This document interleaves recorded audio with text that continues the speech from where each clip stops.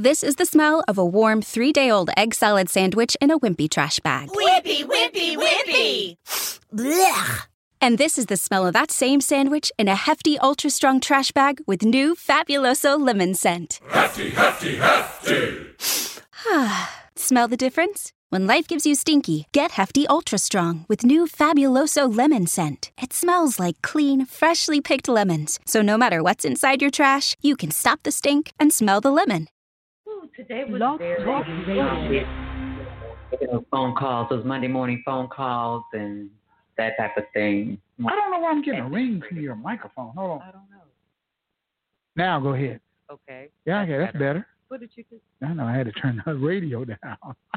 You always have a radio. I know. There's always something going on. So you say today was what? Today was busy. Administrative type of things around the house and you know, just chill. Everyday Monday. stuff, huh? Yeah, everyday stuff. Making phone calls to people I hadn't made Friday. Right. So yeah, basically doing that. Mm-hmm. That's what's going on. Just a Monday. I had an interview with the LeBron James crew were here. Yeah. You know, he's doing a documentary. Okay. And some information about Black Wall Street. Mm-hmm. And so they came over here and talked to an old school brother. Yeah. I know they had already talked to Pastor Turner and all of them. Oh, they did? Yeah. Okay. So they already got to them, I think. The LeBron crew, James, I don't know. I'm going to get him on. We're going to get him on here in a minute. Okay.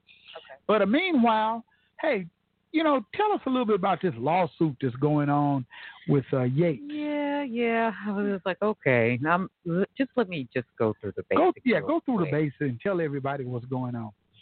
Yeah. A Tulsa police major is suing several media companies for publishing comments he made in a radio interview in June. Among the companies are Comcast, NBC's parent company. In an interview on Talk Radio, that's an NPR radio show, 1170 with Pat Campbell, Tulsa Police Major Travis Yates said, data shows systemic racism doesn't exist. And all the research says we are shooting African Americans about 24% less than we ought to, based on the crimes being committed, unquote. Now, you know, those are, you know, that's what he said. So it says these and other comments were what led Tulsa Mayor G.T. Bynum to call for Yates to make a clarification and apologize to Tulsans.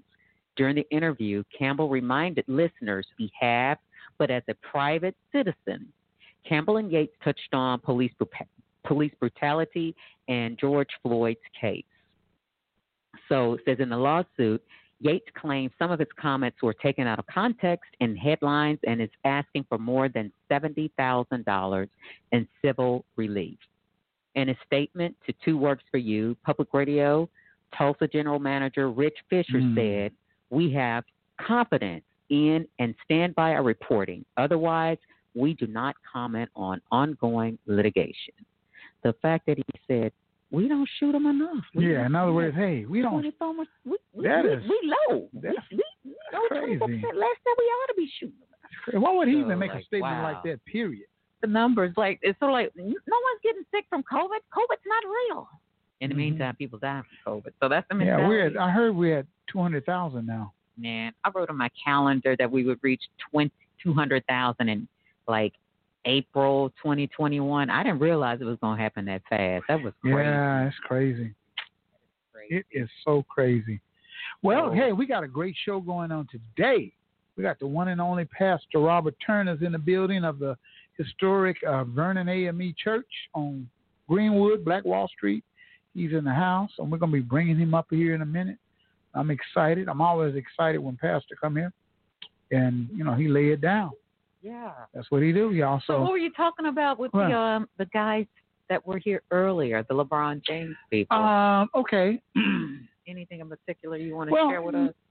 They came and interviewed me and came in here, and the crew came in here because, you know, LeBron is doing a documentary about Black Wall Street, something like that of that nature. And somebody threw my little name out there and, go see him. Go see him over at the radio station. So they came over here and spent a couple of hours with me. You know, and they were just wow, this happened. This is that. And so I was just giving young people information, of what they say, news you can use, and sharing some of the history about Black Wall Street and North Tulsa in general. So some things over here about North Tulsa that took place back in the 60s and 70s and things like that. So they were asking all of these questions, They didn't even know that Gap Band stood for Greenwood Arch and Pine Street, They didn't even know. They didn't know until somebody, they was like, wow, they're not from here. So. It's like Gap Teeth or something. Yeah, right. So they didn't know a lot of stuff, Wow. And I was talking. Well, they knew some things from what people had told them because they interviewed with some real prominent people in our community. Chief and Vanessa and Christy. They had already been to them. Right. You know what I mean? Now, I don't know if they came to Pastor Turner or not. So they did come to Pastor Turner, for what I understand. So I'm pretty sure their heads were full of all kind of information. About time they got to me. Right. It's amazing. We have such a rich history that's been hidden for years and years. Well, the pimple has burst. That ain't a pimple. That's an abscess. Abscess. Hey, abscess it's oozing out now. Nasty. Oh, that's the nursing come out of me, Pastor. Forgive me. It's just no, that's no longer a pimple. That's abscess. Yes. Yeah. Oh my God. We got so much. We got so much history here in Tulsa, Oklahoma. I mean, it's like crazy. Matter of fact, I think we got just as much or more history here in Tulsa than even over in Oklahoma City. Probably. Probably. I've heard that before. That massacre is big news, so, and it's coming ahead right now, and it's just crazy. The climate that we're in and the fact that something has been hidden like that for so long, and I want people to understand, people have been coming to Tulsa for a while now to learn about the history. Yeah, they have. They pop up. You see some people coming through, and they want to go down there, and they're surprised at what they see. Right. But it is what it is. Yeah. And the devastation that they've done to try to erase the history, with the freeway coming through and OSU come down buying up everything. So we got all that. We're going to be talking about a lot of that too. And we're going to be talking about the good news, There's a mural down there now that's up. So Pastor Turner is going to be talking about that. So we're going to take a little break. Okay. And we're going to come back and bring him on, and we're going to get into it. All right, you're on the Bobby Eaton Show, where we tell our stories our way. This is Janetta Toll with Sunday Dinner and More by Janet, your weekend soul spot. Every Saturday and Sunday from 11 a.m. until 4 p.m. We're located 531 East Apache in the historic Apache Circle Center. Of course, during these times, it's carry out only, but you can call 918-951-5143. That's Sunday Dinner and More by Janet. I don't want nobody else to ever love me. You are my shining star.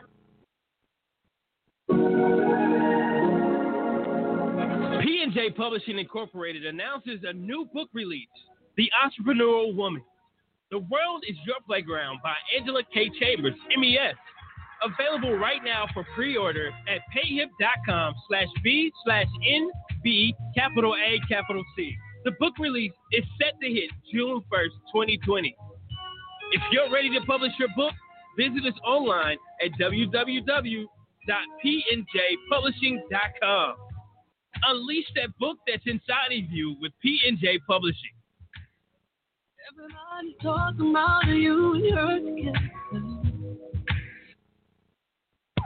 Searching for ways to grow your business? Or perhaps you would like to invest in Tulsa's African American community? The Black Wall Street Chamber of Commerce is a great place to start. The Chamber was created to serve and increase the visibility of needs in our community. It is an umbrella organization for local businesses, the Tulsa Juneteenth Festival, BWS Black Women in Business, and the Grassroots Economic Development Fund known as BWS The Power Group. For more information about the Black Wall Street Chamber of Commerce or to donate to the Power Group, visit bwschamber.com.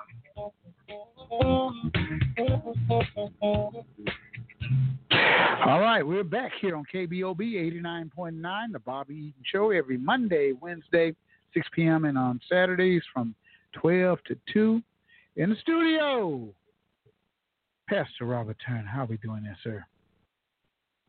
I'm hanging in here, Brother Eaton. How are you? You're hanging? Yes, sir. I mean, busy day today? Very busy. Very busy, huh? Yes, indeed. Yeah, you're a moving shaker. You trying to put it in, huh? Fighting for justice. Yeah, that's what it is. So, what's going on down on Greenwood right now? They got a lot of talk, about this recent structure of mural that's went up. Tell our audience what it's all about and why they need to go down there and read it. Yes, we just last week, Tulsa Community Remembrance Coalition, in partnership with the Equal Justice Initiative, unveiled the historical marker from the 1921 race massacre, which details in explicit language and verbiage the horror and tragedy of what occurred here in Tulsa, in Greenwood, May 31st through June the 1st, 1921. And as horrific as the verbiage is, the massacre is still, and I tell anybody, the horror of the massacre cannot be encapsulated on a marker. It is so terrible what happened, but this marker details as explicitly as the space was allotted just what terrible deeds occurred here in Tulsa in 1921. I would encourage people to read the backside too, Pastor, because I didn't even notice there was a backside to it. Yeah. And I didn't either. When I God, first went over there, I got to go read the backside of it. Yes. Please take pictures of it. Take pictures with yourself in it. So this is something that we can pass down to our children and our grandchildren. Just this history that this city has tried to hide for far too long. They have. Right. Yeah, they're hiding. They're good at hiding stuff. Yes. This city right here, man. It would be really like over the top if they could do the same type of marker on Standpipe Hill. Yes, there are several other markers That's good. coming. Okay, thank you. And that's a great suggestion, sister. Great suggestion. You say several of them are coming? Yes, okay, yes. Good. Because it's, as I stated, you can't put the whole history on one marker. Right, it is just... Yes, too much. And even if you had 1,000 markers, I mean, just the stories. We had 10,000 people here in Greenwood that were displaced, that were... either homes burned. We had 1,259 plus homes burned to the ground. We had over a lot of homes. Exactly, a lot of homes, right? We had over 600 businesses that were destroyed. We had over 36 square blocks. That's right.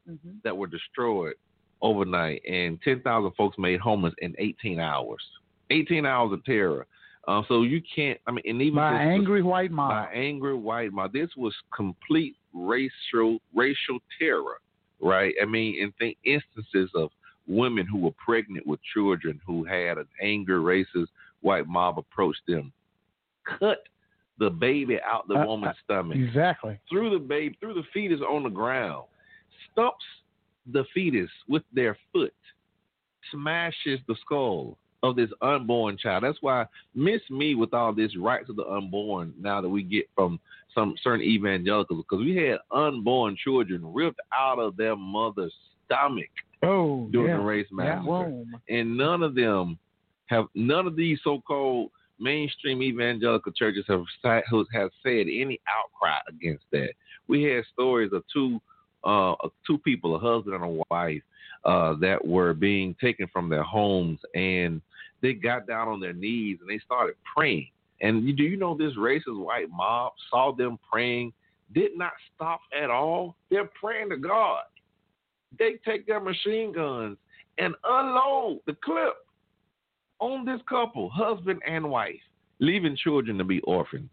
So, I mean, we can't put all of that in a marker, right? But we do the best we can with the space that's allotted, because, and that's just true stories. I mean, and there's several other documented instances of terror, and none of those terrorists were ever charged with a crime. That's right. That was murder. Cold blood murder. Straight up murder. And see, those two that you just mentioned, this is the first time I've ever heard of those. This is the first time. And it's just like, with the commission, how they're recording stories. I just happened to read that today online where, they can call the city and leave their story online, and they're keeping track of it.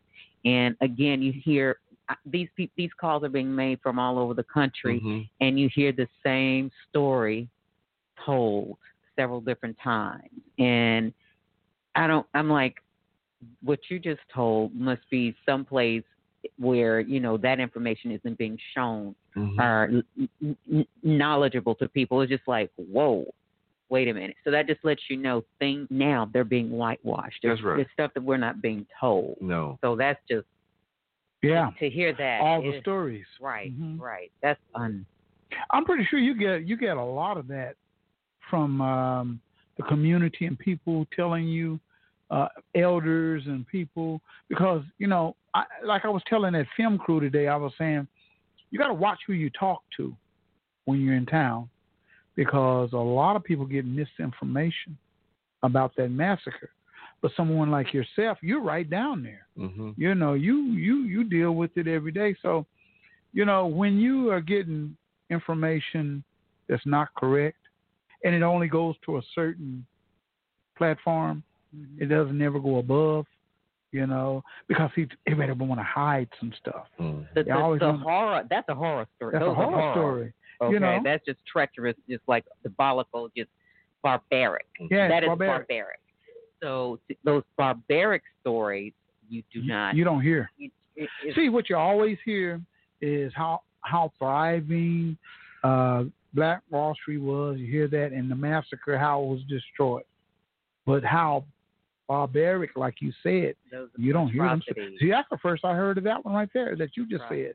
Wow. Yeah, it wasn't just people dropping bombs, and that was terrible by itself. The first act of aerial terrorism happened right here in Oklahoma, in Tulsa, Oklahoma. That's right. Greenwood, and the first terrorists were white folk, and the first victims of aerial terrorism were black people. That's just a fact, right? In the United States of America. Black Lives Matter. Exactly. But on top of the aerial terrorism, you had individual barbarity. Like, it was just barbaric. What the heinous crimes against humanity, what they did to individual people, right? Dragging men on the back of pickup trucks throughout Greenwood. I mean, it's unreal how long this was kept a secret. But you understand now more why the African American community was so fearful in saying anything. Because can you imagine watching this as a young child? Traumatized for life. That was a part of slavery. That's too. Right. That was a part of slavery. You terrorize people to keep people in check, because it's sort of like, I don't want that to happen to my son. I don't want that to my husband. So we just gonna pretend we don't see anything. And that reminds me of Django. Okay, in Django, there's a scene where the woman is getting. I mean, people were hanging from the tree. Yeah. And they went on about their business as if nothing, like, I'm just going to hold this grass and, pluck this chicken and go. The mentality, like you see it, but you can't see it and you cannot react to it. That type of, like, after fact. They would do that after Sunday morning service. Yeah. That was entertainment. That was entertainment. They praise God and then their hallelujah and all of that, and, and then they leave out of there and go to the tree and hang black folks. In Alabama, it was Wednesday. They closed down businesses on Wednesdays to go, and in a lot of communities, they still close on Wednesday. That's Wednesday night church service. And so it was a spectacle. They didn't do the race massacre in secret. They wanted it to be public because they wanted to send a message to everyone that you better not ever think about having any type of economy independent of us. And do you know that black economists have done studies, and they found that from the time period of 1890 to like around 1920 was the largest time of black patents in the country. I mean, you talking about right after slavery, ironing board to the 1920s. All of they that. said black folk were just filing for patents like every day. We were on equal level with white people as far as filing for patents to come up with inventions. Inventions and stuff. You know, and after the race massacre of 1921, this sister said it shook the black community so much that our patents, applications for patents from African Americans in this country per capita has not been the same since. I believe it. Because a lot of the patent companies, a lot of the patents for black people went through Tulsa because we had a lot of attorneys. We have a whole bunch of attorneys like H.A. Guest and Chappelle and Buck Franklin and all those guys. They went through Tulsa to get their patents filed. And after the race massacre, they were like, why bother? Why bother creating something when overnight in 18 hours, everything I work for can be destroyed? And on top of that, the more successful that I am makes me a bigger target to the white folks to come and take what I have. And black people, our applications for patents have not been the same since. So when you think about it in terms of slavery ended 1865, so from 1865 to 1890, 1910, the wealth, that's one generation of wealth that was produced during that time frame. And that in itself is amazing because you don't see that. And even after the fact, you know, we always talk about the massacre, and that is important, but just as important is how it was rebuilt. 5 years, 2 years, the very next year, you see those buildings on Greenwood, and you see the cornerstones where they, 1922, 1921, like later on. No, I haven't seen 21, but I have seen 1922 on one of the buildings across from the Greenwood Chamber of Commerce. So that in itself speaks volumes about the resiliency of our people. We have it in us to do these things.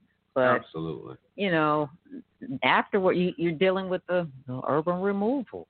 Yeah, we are. Interstate 244 coming straight through. I mean, when I came through here, I know, I lived out of town.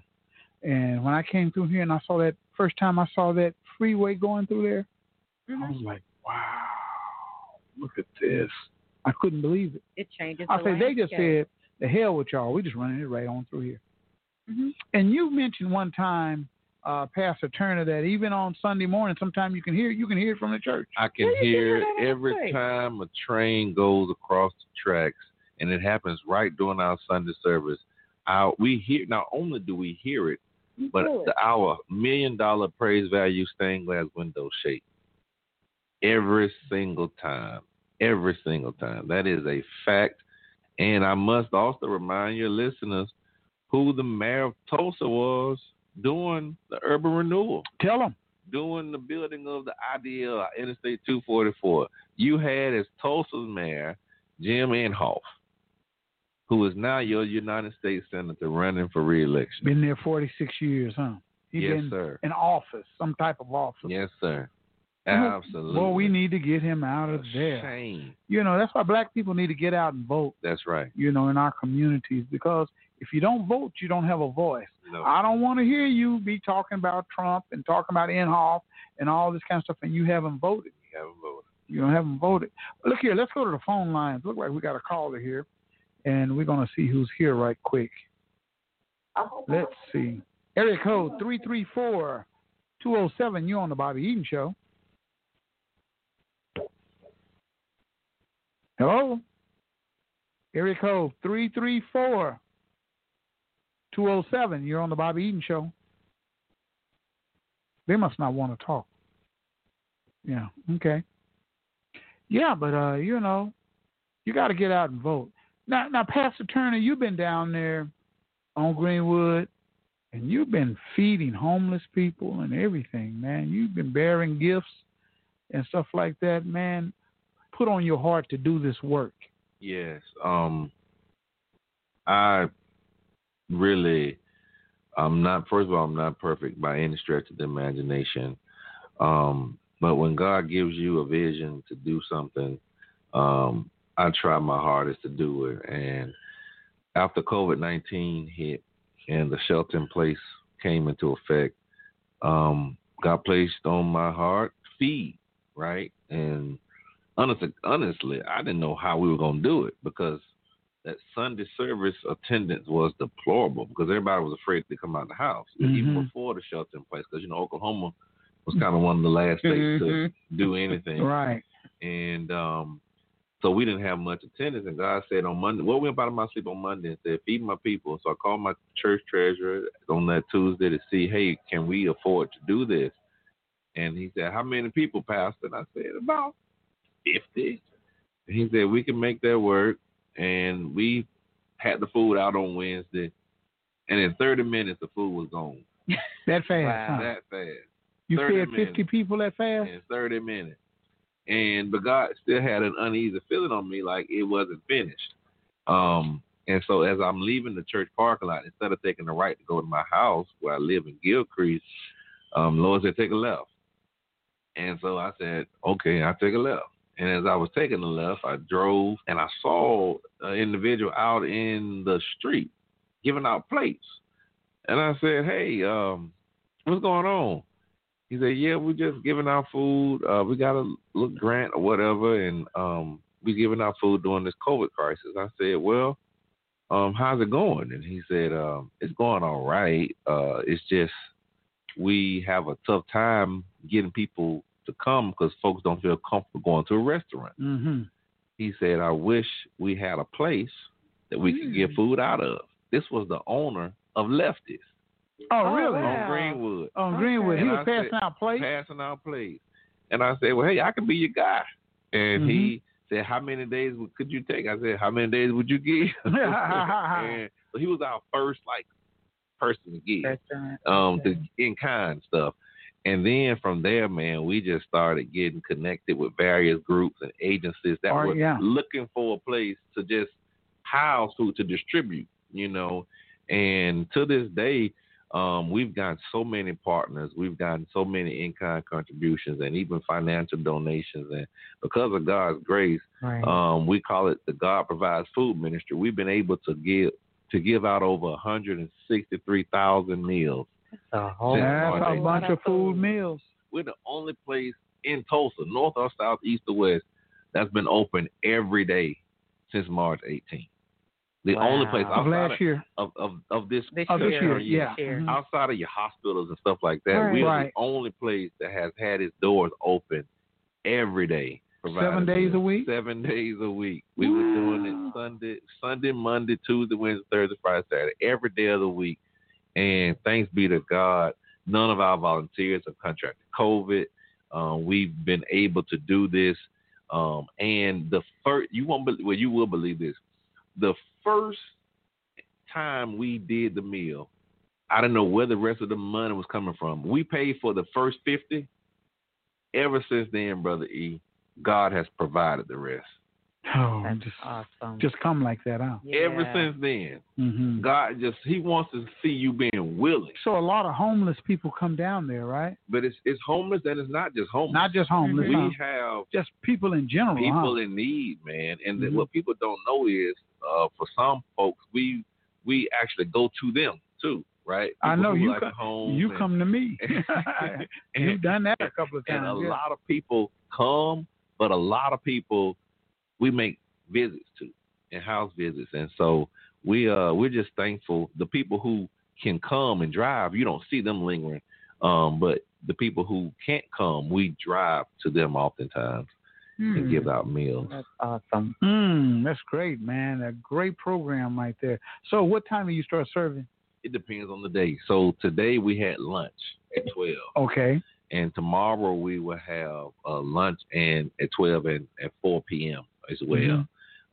Wednesday we have 12 o'clock on Wednesday. And on Thursday we have breakfast. And on Friday we have lunch. And on Saturday we have breakfast. Breakfast and lunch? Yeah. Mm-hmm. And on Thursdays, we have breakfast and lunch. When you say what kind of breakfast you got up in there? Man, we have shrimp and grits.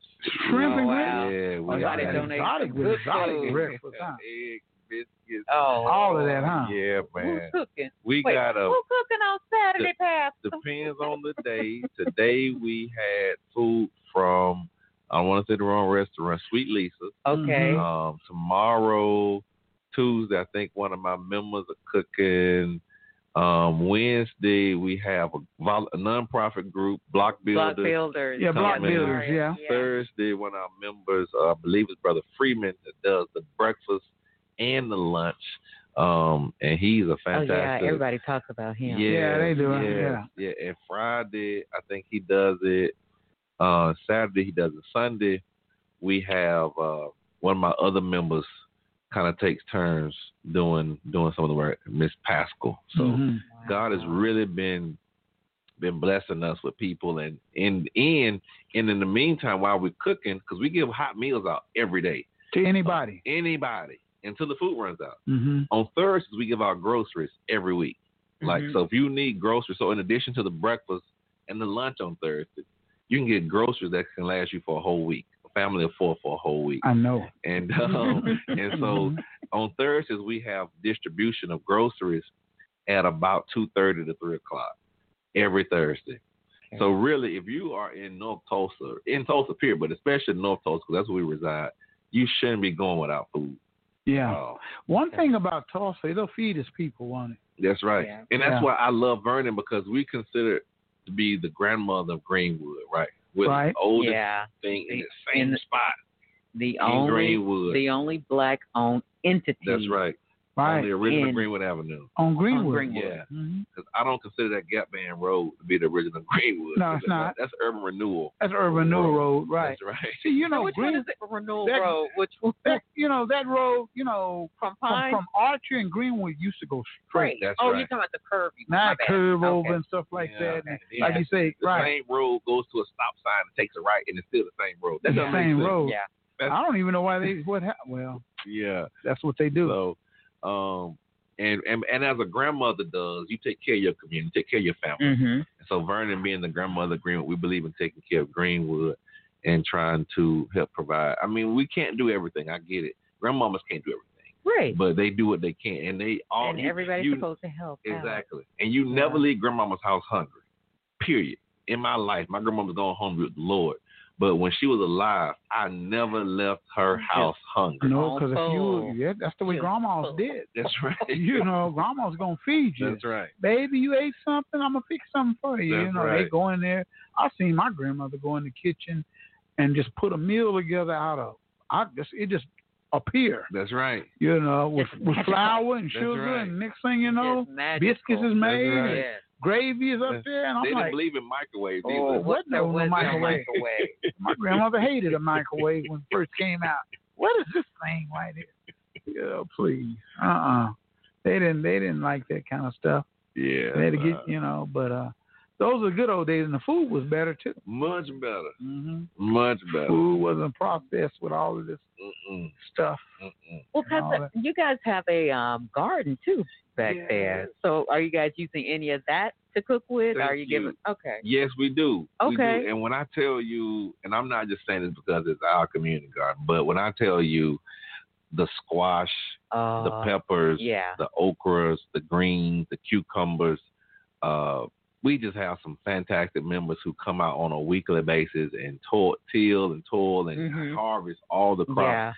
Yeah. And they are the biggest cucumbers and squash I've ever seen. And I found they're bigger than like no, I had a zucchini. That was a zucchini. Okay. Right? What I found out was that land that our church is on is extremely fertile. And guess what?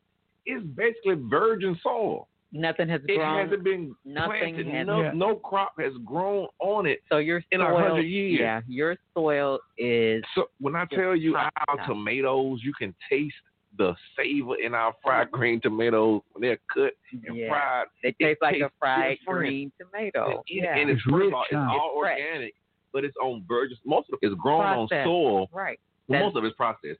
And then secondly, it's grown on soil that's used every year. Like right. It doesn't year. get a chance to rest, and nothing rest. is being added to it, Nothing. and it's tilled. It's turned over. Exactly. Yeah. But this soil hadn't been planted on in about 100 years. Right. And right. it so it's had time fertile. to rest. It's rested. Yeah. It's right. rested. So when I tell folks we have a community garden and it's open to anybody, we give out the fruits and produce on a weekly basis, I mean that. And it's important for folks to, if you want some fresh, organic, locally grown, and you know how important locally grown is, come out every Thursday and we'll have something from our garden to give out. And it's all free. Pass out some recipes. Have somebody to make It's all free, huh? Yes, sir. Did those lettuce come from there? No, that those was iceberg lettuce. Yeah, those. Whatever. Some big lettuce, boy. Lettuce. Woo. Pastor, y'all go ahead and put the lettuce on. I will. Okay. That's a good idea. Yeah. It's good, too. I know. It would be cool if y'all had put some sweet potatoes out there earlier. If your soil was we need that you to good. come help us sometime. If you got some free time, She got a green thumb. I'm here, man. Yeah, I am there. She got a green thumb. But see, Pastor, that has been my passion for the past 5 years, trying to get people to grow, but most important, just grow close by their home. Yeah. Now, I've had a couple of churches, and we did some growing, but the church's congregation was kind of older, so it just, they couldn't go out there and do all of that. So all the work, right? All the work, yeah. We had some kids to come in and plant, but as far as harvesting, it was just like, oh man, it's so you go and get what you can, and I would take it over to the Carver Center and let Miss Birdie distribute it how she wants to. But it was just so much, they could just able to get what they can. But there, that's a whole different ball game. So you have some people that are committed to it. And, it can really grow. And it's just the idea of getting people involved. Now, a community garden like in a community per se, now that's the challenge because we really don't talk to each other like we used to. But what I do notice, when I'm in my garden, people slow down, they talk, and I'm like, here, there's a conversation. There's a conversation, and I'm passing cucumbers and squash over the fence. Like, look, take this. You want some? People riding down on their bicycle or walking early in the morning, just pass it on. And that's how communities are built. But it's just getting people, in their yard, grow something, and it's healthy for you. And that's how you get that started on low key. And one of the things that from a mentor of mine, Dr. Claude Anderson, who is a huge advocate for reparations, he speaks about how our community, the black community, is not independent. Like today, if Walmart closed, or if Reese's closed, or Sprouts closed, or Whole Foods closed, how you gonna eat? If McDonald's shut down tonight, or Burger King, or KFC, or Popeyes shut down tonight, who is growing food? Right. And if you don't have food, you can't eat. Yeah, you don't have any manufacturers of food. No. And so having a community garden, having your own personal garden, right? It takes away your complete dependence on somebody else to feed you. I mean, back in the day, my grandmother's time, my grandfather's time, they went to the store for everything but food. Right. Yeah. Because they grew their own food. And you could always see something in the windowsill. Some kind of tomatoes or something. Those are the sweet potato slips they were growing in the window. In the windowsill. It's something set up in there for us trying to get the sun in. Exactly. My granddad had his own chicken. Had his own crops. My other grandfather had a hog pen. And, I mean, they didn't go to if they went to the store, it was not for food. It was for sometimes flour, stuff they didn't feel like making, Okay, I'm going to tell you what it was. Flour, sugar, a big old thing of lard. Yeah. You already know. Mrs. Tucker's lard and some rice and some oatmeal. Those 5 things my grandma But always. they didn't go for girl, food like meat. We buy everything from the store. Even the biscuits. We do everything. Everything. We make nothing from scratch. No. And some people, we don't even know how. And that's not the Greenwood way. That's not our community's way. We have really become too dependent upon other folks just to feed us. We can't even survive. Right. If you don't have food, you can't survive. You can't. I challenge your audience. How long can they go without going to a fast food restaurant? That's one of our biggest problems. And it's killing us. Because it's convenient. It is. It's highly processed. It's fast food. and convenient. Right. And it's Right. destroying And you're us. right. It is killing It's killing our heart, diabetes. Right. All of it. All these heart issues. Exactly. Cardiovascular. Well, not High blood pressure, cardiovascular everything. disease. It's Yeah. killing. It's killing us. Yeah. It is. It's destroying us. The Absolutely. obesity is running rapid in our community, Yes. too. Mm-hmm. But right Yeah. about now, because everybody's eating and sleeping, because they ain't like sitting at the house not doing anything. I think a lot of people just don't utilize their kitchens No. to cook No. or to learn how to cook. No. A lot of young ladies don't know how to cook. Well, it's home. They don't even know how to boil water. A lot of guys don't even. You can put some water in the microwave. Yeah, right. I'm just saying, huh? I'm touching. I said it. You can put what I mean? Because in the microwave. I said it. And put your oatmeal in there, kind of stir. They don't even know how to cook because so many fast restaurants around. Fast food. You're right. Come on. All right. No, that's not true. Don't y'all come by here and beat me up. Yeah. Don't y'all come by every day where I come from. I be cracking on us. We don't cook. No, we cook. Y'all know y'all ain't cooking no more. No, we cook. It's just a few of y'all in the kitchen. Wait. I cooked some cornbread and I had some Y'all black ain't got eyed nothing peas but- from my yard. Y'all Some ain't- black peas. It ain't some number white 3 of peas, y'all in the kitchen. purple 3 of y'all peas. cooking in the kitchen. Take away the microwave, they hurt. Hey, those seniors are cooking. Yeah, you're right. Now, see, the seniors is cooking. That's right. They the ones in there cooking it up, right? That's right. They do. Even if they doing fried chicken, they still cook. They cooking. Yeah, they cooking. Now, young girls ain't cooking nothing. They going to Taco Bell and Burger King and stuff, sliding on through there, bumping it on up. That's right. Give me 3 tacos and some hot sauce. Tacos and I want some mild sauce. Now make mine hot sauce too. Going out there to Chili's, sitting up at Golden Corral. You're telling it though. I'm just telling the truth. The truth. Not everybody. Not everybody. There's a whole lot of them that are. We got to get back in that kitchen. And you can see it. But if you work 8 to 5, if you work 8 to 5 at a job, someplace other than your own space, and you get off at 5 o'clock, you got to go pick the kids up from the daycare. That's 30 minutes, so you're in traffic like 6 o'clock. Okay, so you got to try to excuse. But you got to try to put a meal together. Hey, they was doing that back in the day. My mama worked a job all day long, and she got off and came home and cooked. That ain't no excuse. I can't do that. I'm too tired to cook for my kids. And it's even healthier and better. And then when you do try to cook some quick fixings, you still get that talked ain't about. no excuse. I remember ladies would go to work all day long, work hard, come home, get off at 5, and come home and go cook Your for their telephone kids. lines are blowing up right now. I ain't saying none. They ain't calling, yeah. But see, We ain't talking about it. New day people. It's a new day situation. No, we're going to put some stuff in the juicer for you. That's what you're going to get. Juicer? Go get a NutriBullet and put some stuff in the blender and say, here you go. That'd be good if you did that. You still be talking about that too. Even if you did that, that'd be good. Y'all going to get some blenders and some juicers.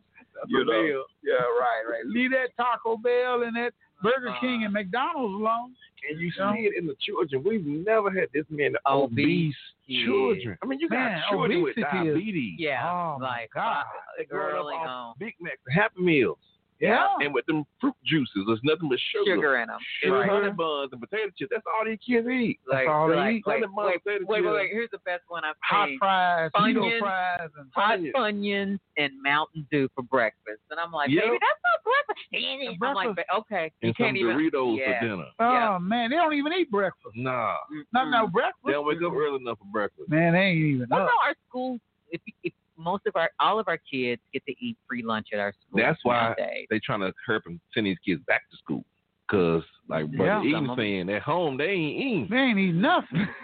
They are not on a schedule, eating schedule.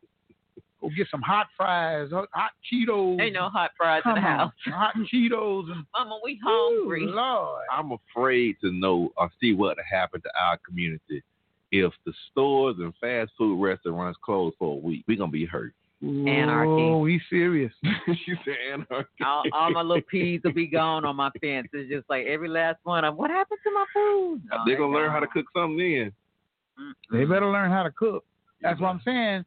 Guys and girls, get back in the kitchen. Because it's her now. If Get you back want to in the attack kitchen. people, back in the day when you wanted to attack a nation or a community, you would barricade them in and basically starve them out. You would starve them out by keeping the food supply from coming in and going out. And that can happen. That's what's happened. But no, that can happen to us as a whole, as a state, as a country. Yep. Because if you look at your food is coming long distance. Like that lettuce you talked about, that lettuce came from California. Probably did. Okay. So if anything were to ever happen, that transportation line would be shut down. That's by rail, by highway, train, all of those airplanes. That lettuce that I got? All of that lettuce that you got. We're even talking about the avocados I'm gonna take some of that coming lettuce from Mexico. and put it on bologna But sandwich. what I'm saying and is, make it do what it do. Are you gonna fry it? No, I'm just what joking. I'm saying, though, it's already happening. Yeah, They are it is. controlling the food that comes in. So why do you think we only have these fast food restaurants? So they can kill us. They know what's in that stuff. They That know fast it's money, fast food. They know this deep fried, and it tastes so good. Mm-hmm, it's just because of what they putting in it, and it makes you addicted to it. The sugar. You know, they put in the liquor stores, they can put in these dispensaries, they put in everything in our community, and they're poisoning us. You sound like Ron Finley out of L.A. That was his thing. He's the gangster gardener in L.A. And he started, but that's what he calls himself. And if you ever listen to him, because of that, he said, in dialysis center, I could not find an organic apple, started growing stuff in that green space in the sidewalk. And he became so popular for it, the city of LA, they fined him. They gave him a fine? They fined him for growing in that space, and he had to literally fight that like a lawsuit to get them to back down. And as a result of that, he has really grown from that. Yeah. He goes worldwide giving presentations and talking about what you're just talking about. Our food system is broken. It's fragile. It's extremely fragile. We in North Tulsa, if you look at all the numbers of dying of slow death, there's no accident. As soon as you cross the IDL, life expectancy decreases by 12 years. Yeah. We are dying of slow death, and it's partially what we eat and the air we breathe. And the water that we drink. Yep. And we don't talk about that nearly enough. Environmental racism is real. Mm-hmm. Very real. And it relates to your food, it relates to the air you breathe, and the water that you drink. And the spaces that you live in. And as much as I'm against, and I am against overt acts of racism, we have these covert acts of racism, which are mainly environmental that you don't really see. It's not like you seeing somebody putting a knee on your neck every day. But if you look at your environment, they are killing you. Right. It's a slow death, but it's still a death. Right. Our cancer rates are higher. Everything. Our diabetes rates are high. And you can say, well, it's your diet, but diet and accessibility go hand in hand. So if I only have access to honey buns and Funyuns, a honey bun, then that's what I'm going. That's what I'm going. You know, if I only have access to, if I have more liquor stores, in my community that I do Smoothie King. Right. What am I gonna drink? Liquor. If I have more dispensaries. Wait. But the liquor is on sale. Okay, you can always get that big old thing for like a little bit, and that's the pricing is the other thing. That's right. The pricing is the other. And thing. we don't even own a liquor store. No. And we don't even own any of it. You don't own any of it. We don't own the. You're not black on the Popeyes. We don't own the McDonald's. None of A it. black guy did own What, McDonald's? No, McDonald's. That guy sold it. Mm-hmm. But the black guy owned it now. Popeyes. The black guy owned Popeyes. Did at one time. I don't know if he sold it. He sold it. But the liquor store is supposed to be black owned. The one over here. Then where over here? Yeah. He sold a white guy on that now. Oh wow. Mm-hmm. Wow. Yeah, he sold that. Wow, I'm trying. You know what? You know what? You know what I did? Debauchery, but you know what I did one time? Dispensary. You know what I did one time before COVID? I went up there to the liquor store and just sit in the parking lot. Oh man! And I just wanted to see how many people were coming. Boy, it was so many people coming in and out of those doors of that liquor store. That's one industry that has not seen a recession ever. ever. As a matter of fact, it went up. They said the liquor sales, wine, liquor, it went up after COVID. I believe it. Yeah. Oh yeah. I believe it.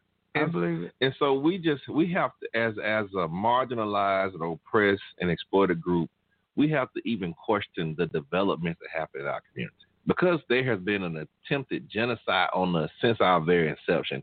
Anytime we see stuff being placed in our community, we got to look at it through a third eye. Like, why are you just not all of a sudden trying to help me?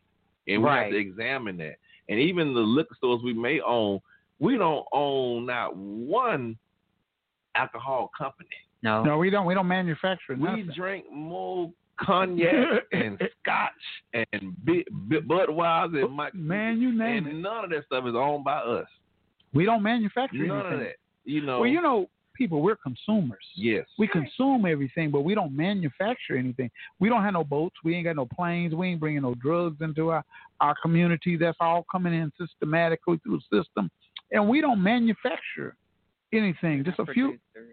We're not producers. We're not producers. Anything. Yeah, and that's the sad part about it. Yes. We used to be producers. Yes.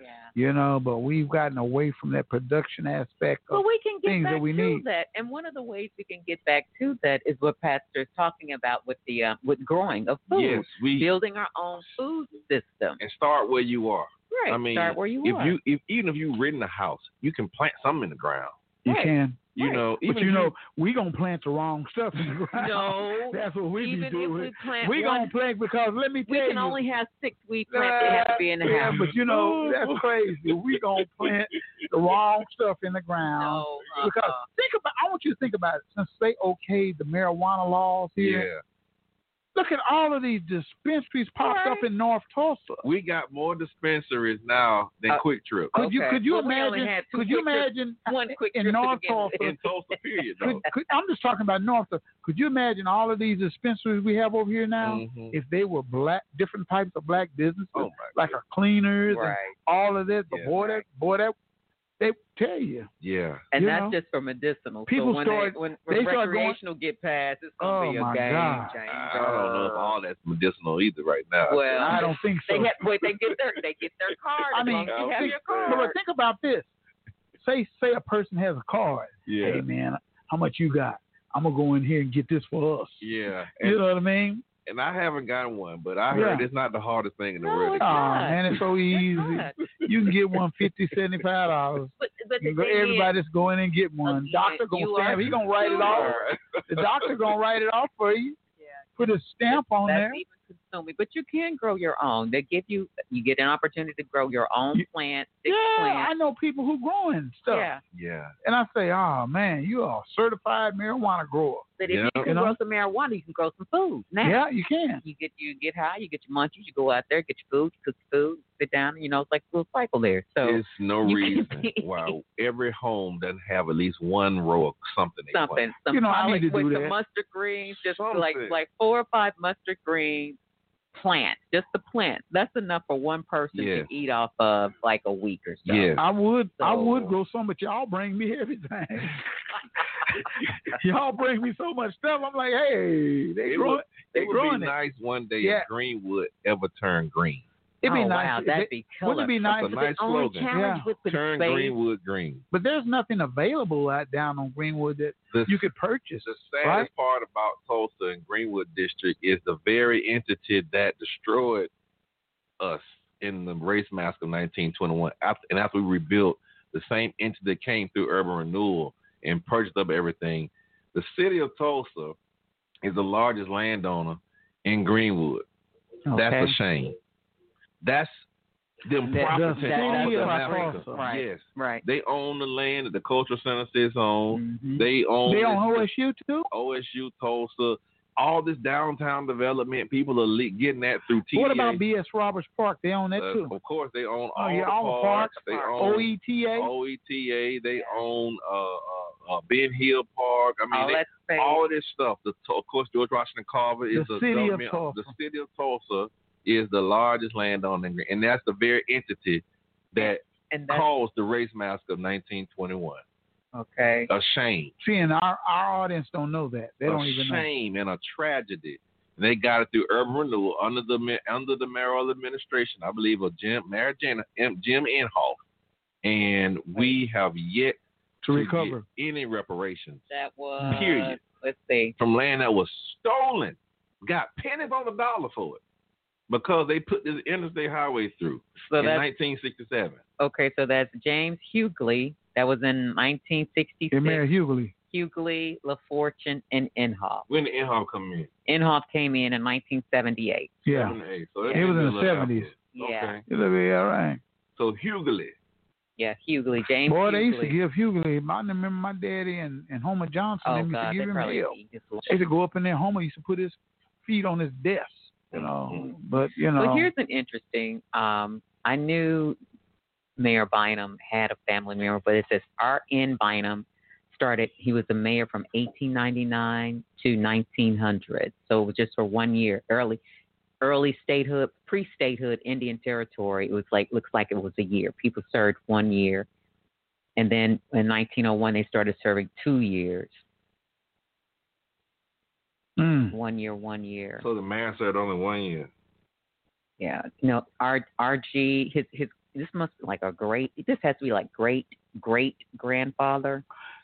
And then Bynum, he's kin to LaFortune. He's also related to LaFortune, and LaFortune came in 1970, and Jim Inhofe came in 1978, and then Bill LaFortune came in year 2000. So blood related. Yeah, nepotism. Got a history there. A history. But wow, so a lot of people don't know that it's all bought up.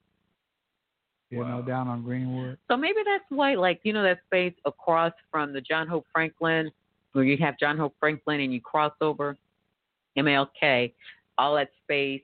BOK Field, all that, One Oak Field, whatever they call that. Not the One Oak Field, but going down MLK from Emerson to the highway, all that space is empty. Yes. And I think that's also CDA, City of Tulsa. City of Tulsa. And speaking of MLK, one of the things that still ticks me off every time I drive it, because I go to City Hall every Wednesday, and City Hall where I go is on Cincinnati. Mm-hmm. But if you take that same Cincinnati and go across the bridge, it turns into Martin Luther King. How in the world can this city and her leaders justify, and if you ever get a chance to talk to the mayor, please feel free to ask them and say, Dr. Turner wants to know, how can you call yourself wanting to have one Tulsa and you have one street, Martin Luther King, named for Nobel Peace Prize laureate, American patriot, and that same street turns into Cincinnati. Right. So Martin Luther King is good enough for the black side of town. But it's not good enough for the white side. But not for the white side. And not for the white side of town, but not even good enough for our own City Hall address. Mm-hmm. Because City Hall is on Cincinnati. MLK. It is. Yep. It will be on MLK. So you mean to tell me City Hall doesn't want MLK address? No, they don't. What's wrong with y'all? They don't. And we need to call them out on that. Like, what's really up with that? Why that Martin Luther King, a man that we all love and revere, we got a holiday for him. They want to participate in the MLK March. They want to have their organization in the march and all this stuff. They want to come to MLK programs and all this stuff. Right. If you really care about MLK, extend his street throughout all of Tulsa. To where it needs to be. And not just the black side of Tulsa. Because that's what they do. That's what they're doing. When you drive MLK today, now, it's going to turn into Cincinnati. You go over the little once you go over the Cincinnati bridge. and 2nd Street, huh? Exactly. Yep. And our City Hall is on track. Cincinnati and 2nd Street, and it should be on MLK and 2nd Street. Yep. It should be that way. But, we should get people to really protest that. Absolutely. Like you say, go down there and... How you going to have an MLK Day march? You can't even take it on MLK. That's embarrassing. It's embarrassing. MLK Day march ought to be on MLK Street. Right, all the way down to City Hall. Way down to City Hall. Should be. Period. Let's do it next year for MLK. We're going to march from all the MLK. And it should be the whole street. The whole entire street. Start at Pine and go all the way down.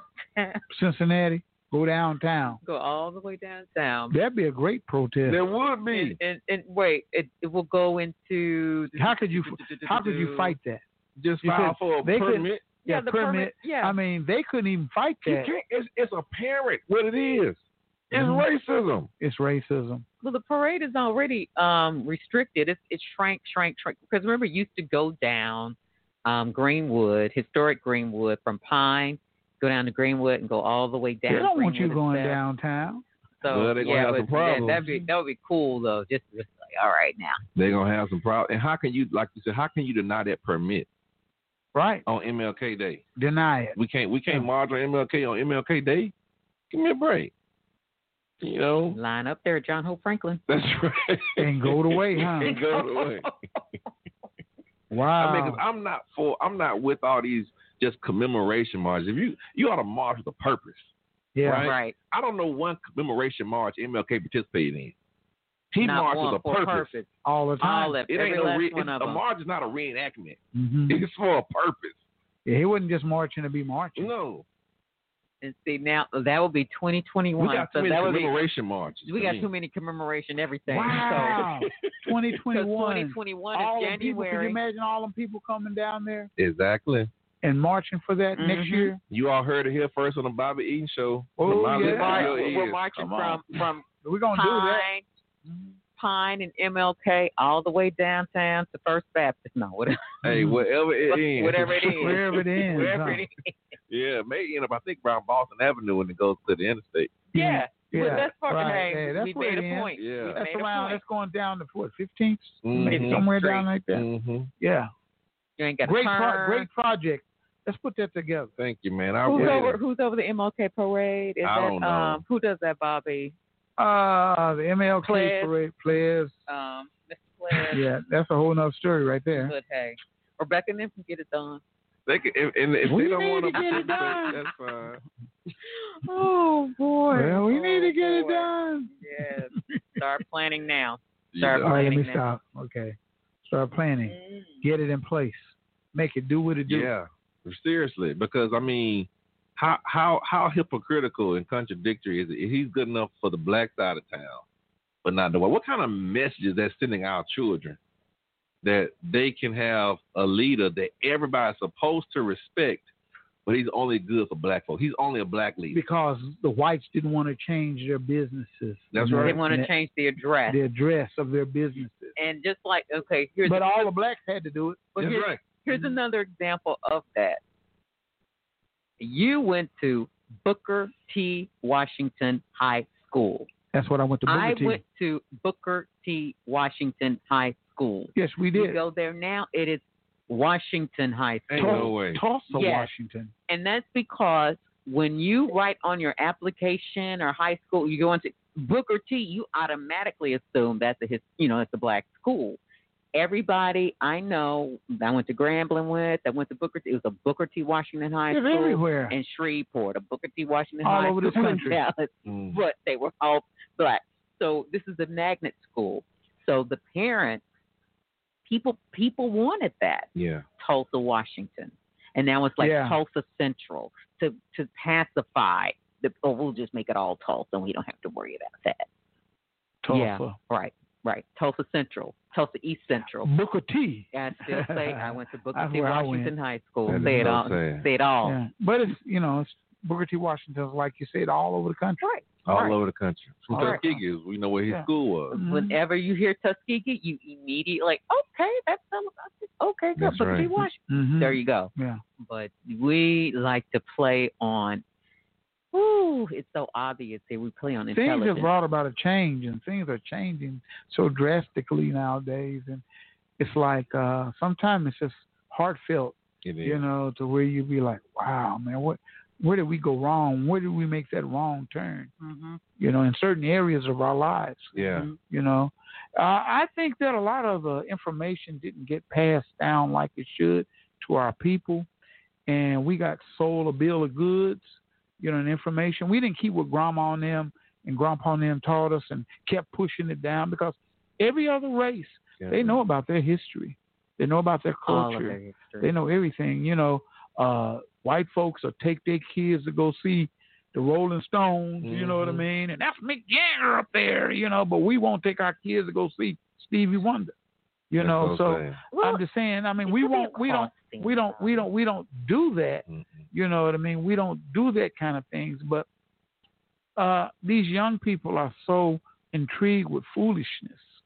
A lot of foolishness now. I mean, you got Cardi B and them putting out this dirty music, and it's #1 on the Billboard charts, and it's talking about sex, and what they got a song out called WAP. You know what I mean? Y'all know what I'm talking about. You know, WAP. You know, I did a sermon on the original WAP. Yeah, original WAP. You know, and White American Princess. No, Matthew. Jesus told his disciples to watch and pray. Watch and pray. Yeah, I said, that's the original one. Right, that's the original. Okay. Yeah, so they got that. And can you imagine? Can you imagine just little bitty 5-year-olds and 6-year-olds singing that song? Yeah. Saying that like it ain't nothing.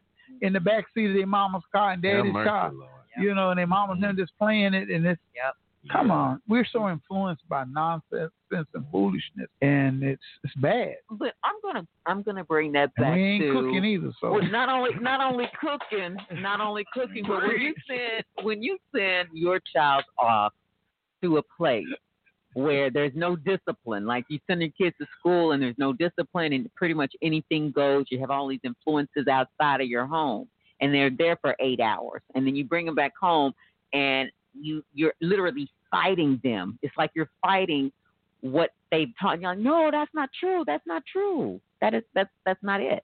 For example, my son went to we were going to school in Illinois. It was a school down the street, and I was like, well, aren't you guys? What are you guys doing for Black History Month? He's like, Black History Month?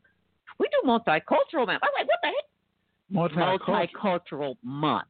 You see what I'm saying? It's but that's how we kids get indoctrinated. Yeah.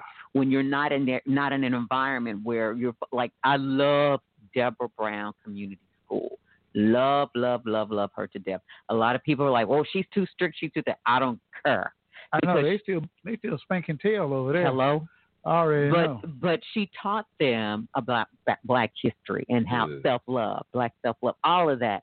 But when you take your kid out of that environment and place them in a place where you don't see that many teachers that look like you, or teachers that can't. The culture's not there. So it's not there. So they're being fed other things.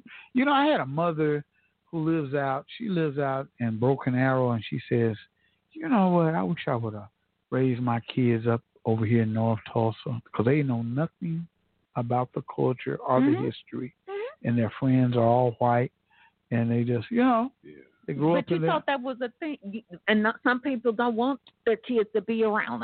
No, we're not going to do that. And you send your kid there, and you drop your kid. It's like dropping him in an alien environment. That's One or two things are going to happen. He's going to go buck wild and love it, or he's going to get ate up. And that's what happens. Wow. So and non-informed. Yep. And don't understand why. Right. Don't have a clue. Don't have a clue. And because you're someplace where the culture's not there. People see you and they may like you, okay, because of what they see and what they know. But the culture, your culture and their culture, they're not mixing at all. No. You're adopting someone else's culture. Can you imagine some of those kids even if they go to school with braided hair? Yeah.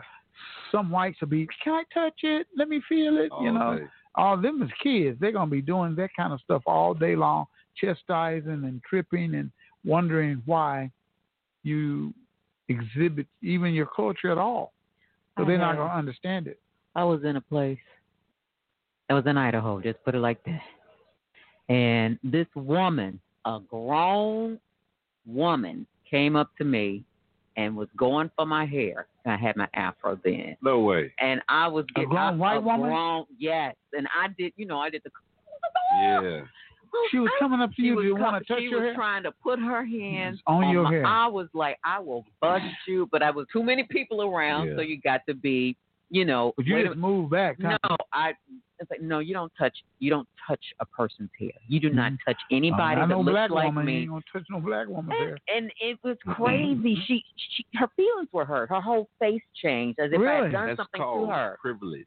And I was like, no, you can't do that. That's called privilege. I was a child, and it's not just the older people, and that's why I can't stand people have this notion that America is just going to outgrow racism. No, we passed that stuff down. I was in Orlando. My mother's from Winter Garden, like 3 miles outside of Orlando, in at Disney World, and I was in one of those pools or amusement parks at Disney World, and I was every bit of 5 or 6 years of age.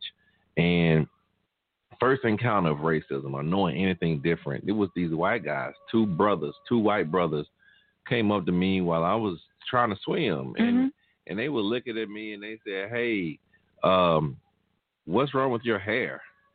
I was like, "What's wrong with your hair?" And then he touched my hair. He said, "Your hair is hard and rough." I touched his. I said, "Yours is soft like a dog." And they, I don't know what they were expecting, but that took me off. Like, why would they say that? Right. Why they want to touch my head? Right. So that was like my first. That curiosity, huh? Yeah. Right. Man, it's crazy. It's crazy. If you don't know, you'll learn to hate your hair and wonder why. Well, why is my hair like that? Because that's genetics. That's right. Okay, and I just have to break it down sometimes. Straight genetics, and people get offended by that. But hey, that kink is gonna show up. It's gonna come out. It's gonna come out. And look, and love it. Like, right. It's gonna show up. Checking them edges. Like, girl, I know. Yeah. And I'm light skinned. I used to have rough stuff. What you say? It come out still rough. I'm like, oh man. Wasn't no laying it down. No laying it down. Rough stuff. Wow. That's what's going on. Well, hey, we're going to take a little break, a little pause for the calls. Pastor Robert Turner here of the historical Vernon AME Church, and we've been chopping it up, you know what I mean? And you women, get back in that kitchen. Yeah. All right. Okay. You better go buy your cookbook now. Cookbook. Ask Grandma. What you say? They ain't never been in it. Go back to it. Yeah, right. Ain't got to be in it. Go in there. Hey, make some biscuits and gravy. No. All right. We'll be right back. Your man will come back home. We'll be right back. Wait. That don't work. You were my hope. You were my smoke. You took my you said baby. You took the bomb on me. But you turned me out. You say baby. You took the bomb on me. But you turned me on. You took the bomb on me. Baby. You took the bomb on me. You took the bomb on me. You took the bomb on me. Baby. You took the bomb on me. You were in motion, felt like a lotion. You were the gift for me. You were the first explosion, came after the corrosion. You were the first for me, but you turned me out to took the bomb on me.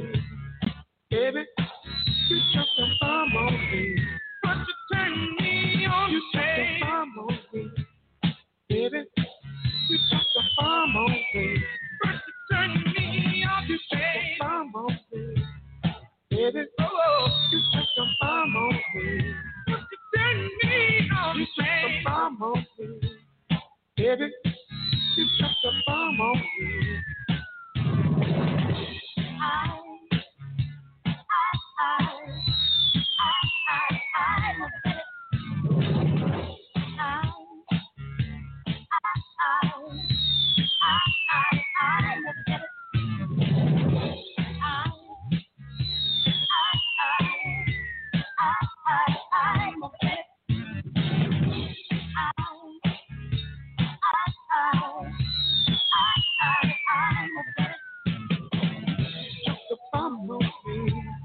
Baby, you took the bomb on me.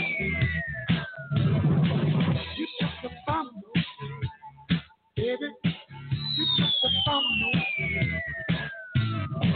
You took the bomb on me. Baby, you took the bomb on me. You took the bomb on Baby, you got the bomb on me.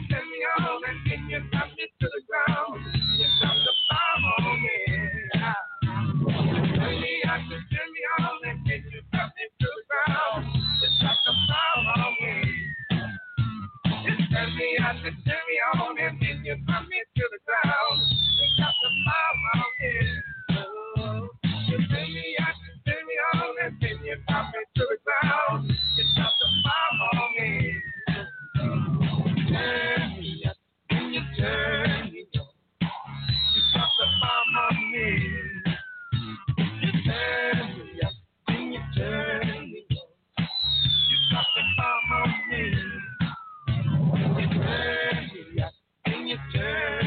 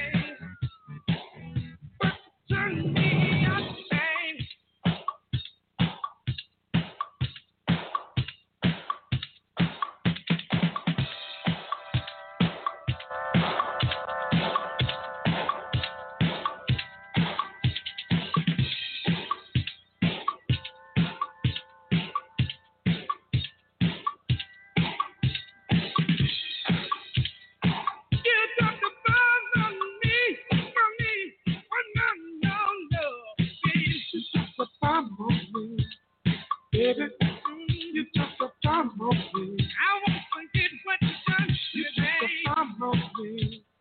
Baby, you just a bomb on me. You just a bomb on me. Baby, you just a bomb on me. I won't forget what you done. You just a bomb on me. Baby. That's right. You dropped the bomb on me here on the Bobby Eaton Show, where we tell our stories our way. Boy, we've been having some interesting conversations. Yeah, behind closed doors. You know, with Pastor Turner up in here. We've been talking about Tulsa Bobby Eaton is the truth. And you know, we've been talking about relationships in the black community. All right, that's a nice way of putting it. And how the divide is taking place, and how you got a lot of just not wholesome families anymore like you used to. And I don't know exactly where we're at with all of this nowadays, because you got so many people wanting to do it solo. You know, Self-love. It's called self-love. Is that what it's called? Self-love. Huh? Self-love. You say self-love. Yeah. Huh? I don't know what I call it. It's something else. But yeah. I don't know. You know, are black people divided systematically when it comes to relationships, or is that something that the women are frustrated with the men, or the men are frustrated with the women, or what? You know, I don't know. I'm trying to figure it all out. I don't think so. I just see an abundance of single people nowadays, because back in the 60s and 70s, people were married, people had relationships. It was my girlfriend, your boyfriend, and they had relationships. I don't see a lot of that today.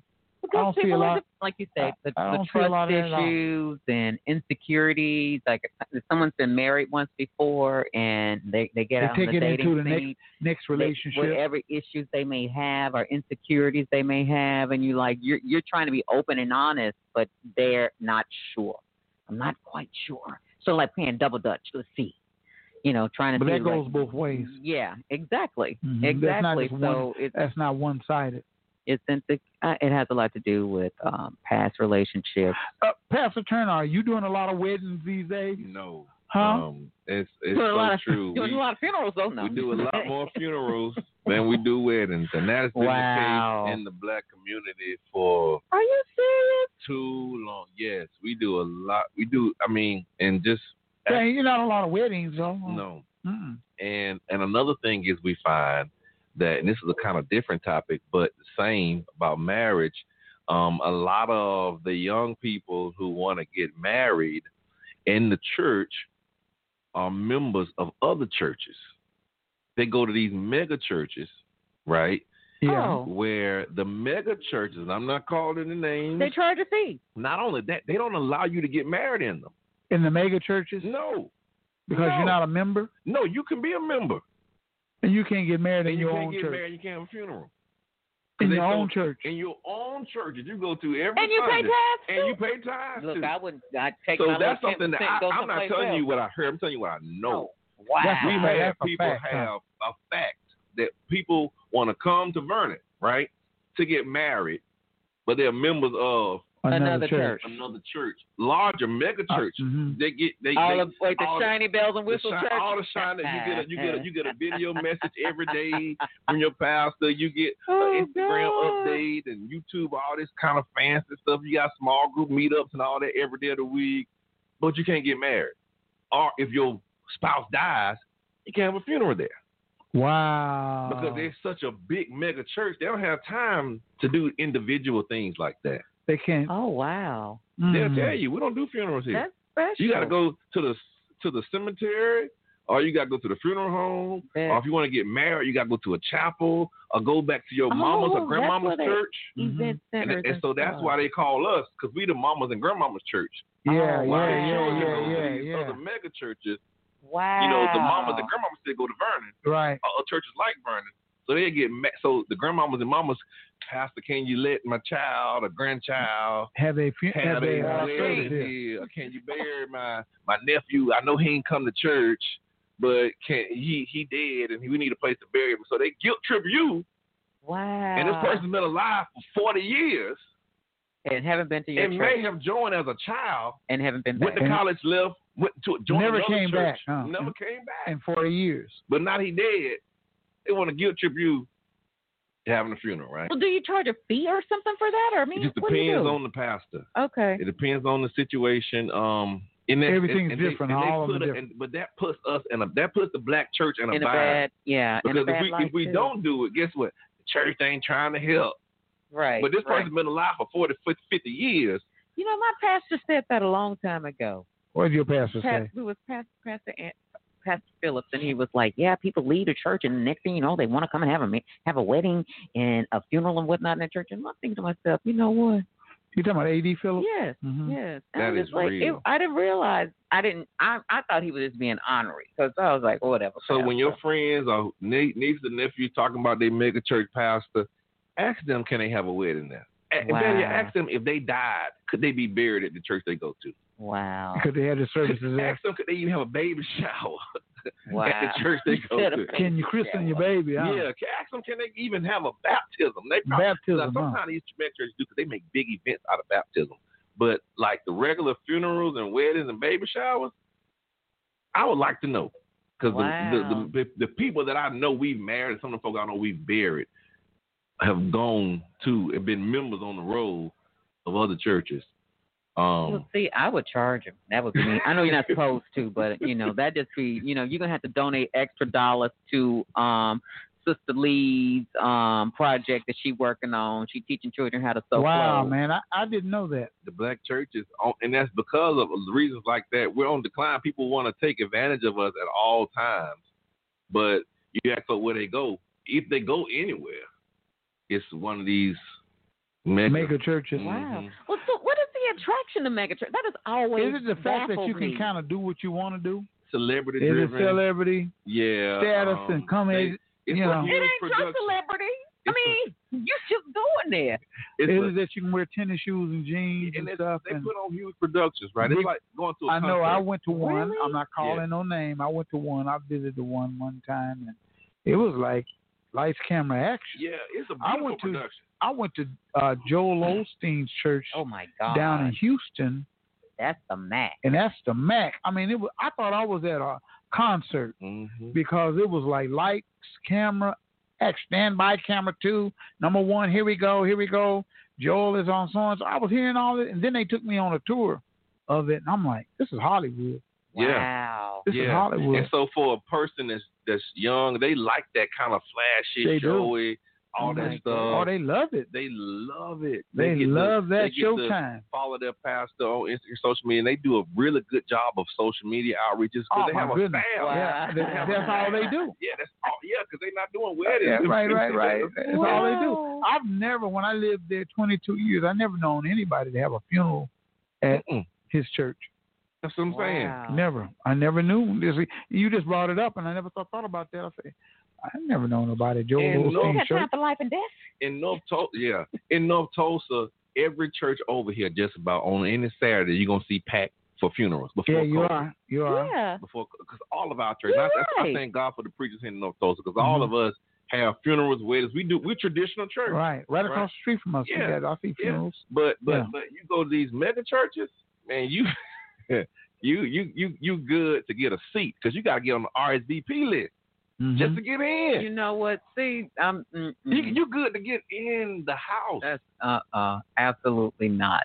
You got to reserve a spot to come to church. That is not. It's Hollywood, and they love it. And if Jesus getting praised, thank God. But that's not my cup of tea. The Hollywood church. Yeah, the Hollywood church is not my cup of tea. Give me an old down home. Well, some of them, some of those churches, some of those churches, to me, just my opinion, are motivational speakers.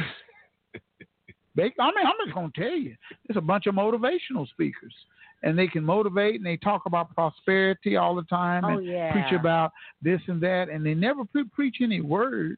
You don't get nowhere. You get, hey, and I hardly see any of them talk about social issues. They don't talk about social issues. Black issues, and that's the thing that kind of ticks me. If your pastor does not speak about the needs and issues and wants of your community, Boy. What is he talking about? What is she talking about? Nothing. But in those type of situations, it's not necessarily one community. It's like you have people from so many diverse backgrounds. Absolutely. But okay, well, perfect example. If your pastor is not talking about human suffering in your community, human suffering, and without a doubt, human suffering in America looks black. Yeah.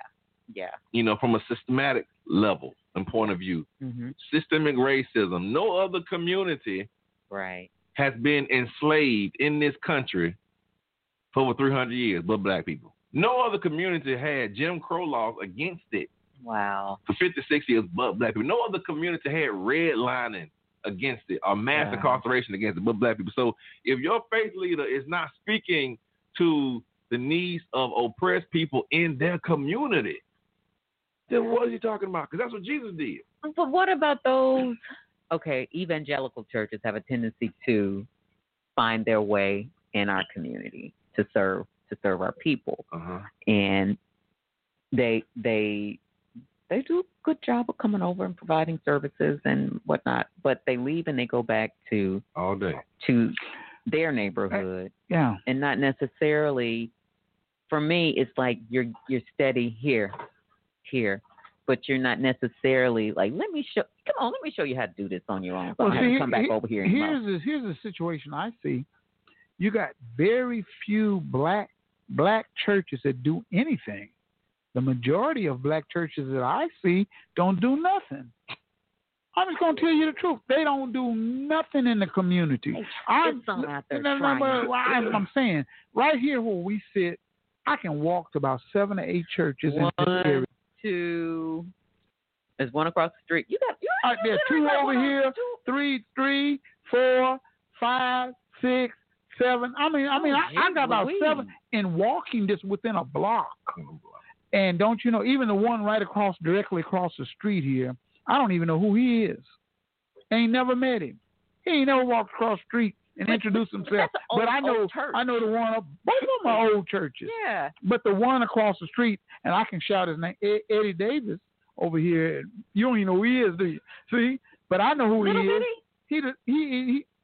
He's one of Elmer Davis's brothers. Oh wow. Yeah. Okay. So but I know who he is because he let us use the field across the street with the church on. You know, but the one across the street right here. See, check this out. One church do drums, you know, they do organ and drums and stuff over there. And across the street right here, they don't believe in it at all. Yeah. They don't do it at all. Right. So it's like, who's right? Who's wrong? Right. But you have to do things in the community. So just think, if all these 7, 8 churches right around me will get out and walk the neighborhood, or feeding the homeless, or have food pantries and clothing things going on, or trying to donate or something like that. Something collectively. What collective? They could even, collectively get together and do stuff. You know, but they don't do it. You know what, Brother Eaton, you hit on a touchy topic. One of my members even raised to me, they said, Pastor, we were one church. Vernon, one place of worship, and God is blessed. We are not anything close to a mega church. We have less than 200 members. I tell you, that's a lot. It's less. It's closer to 100 and 200. But it should be 500 up in there. Absolutely. It was during the heyday, during the Black Wall Street era, over 1,000. Yeah, 1,000 members. We had 1,000. I mean, Vernon was like the place. Yeah, it was, because my grandmother went there. That's right. And so they said if one church with less than 200 members can provide over 160,000 meals, what if we had 5 doing the same thing? Huh? You know, we could truly. What do you think? What do you really think it is, man? Do you think churches have gotten complacent within their own section? I'm just going to take care of me rather than take care of we. Yes. Short answer, yes. Long answer, I think that just take care of their congregations. What you're saying? Yeah, congregation. Oh. Just our church. We just going to feed our church and our tithers who are tithing. and we're just going to be there because most of them I see, they got fancy cars, you know what I mean? First lady look good, kids look good, everything. They live in nice homes and things like that. But a lot of them have a regular job, too. And some regular job. Yeah, I was going to say that I think that it's a lot of different elements. One of them is there's been a mass exodus of black people from black institutions. We don't go to black schools. We don't patronize black banks, black businesses. We don't even have a black bank over here. And the church is also included in that mass exodus of black folks, of black stuff. Okay, yeah. Stop. You're saying that people will, oh, wow. I never even thought about it that way. Black folks still going to church, but for so long we've been denied access to predominantly white churches. And now that the white folk are speaking to us now, and now they're letting us be on their worship teams, and now they're hiring our musicians. Now they even let some of us preach in their pulpits. You're seeing a mass exodus of black people to predominantly white churches. And the white people are saying to them, well, because, race doesn't matter, so you feel welcome to come. My response to that is, if race doesn't matter, why do black people have to be the ones leaving their communities to go to your place? Right. Why come you ain't coming over here? Why is it that white, on the most part, do not patronize nor participate in anything where there is not a white person at the top? That's true. Think about that. That's true. Think about that. Wow. White folks do not participate nor engage in anything, for the most part, where white people are not at the top. They don't live in white cities. First of all, they don't live in cities where the mayor's not white. They don't let these kids go to schools where superintendent or principal is not white. They're not going to a church. I don't care who the preacher is. I'm talking about who is actually over that place, who signs the checks. If that person's not white, they're more likely not to go. They're not going to go to bed. They're not going to patronize a Bobby Eaton radio show. They just don't do that. And that's a problem. But black people, we're almost conditioned to support everybody but us. Right. And so when white people say, well, race doesn't matter, you feel free to come to our church, why can't you come to my church? To my church. Why can't you be under a black pastor? Not a black preacher, but a black pastor. Why can't you come and support black business? Why? Okay, now that we have integration and civil rights bills passed, we're free to go to their businesses, and that's great. And we have. And we do. But they don't reciprocate. Yeah, we do. Right. They don't reciprocate and come to our business. They don't reciprocate and come to our schools. They don't reciprocate and come to our churches. And so I think that's one big reason on why a lot of the predominantly black churches now are focusing on trying to almost look like the other churches, right? Mm-hmm. We're trying to, a lot of us are trying to become Hollywood, unfortunately. Yeah, we are. And so we don't really focus anymore on our community because we're trying to attract the same market. We want folks that's going to be able to tithe. We're not trying to do homeless ministry because folks who need the folks who need food, they don't have any money. Right, exactly. So we want to have ministries that are designed to attract the market we want to bring into this church. For money. Yeah. Because we need money to compete with these mega churches. And that's a part of the problem.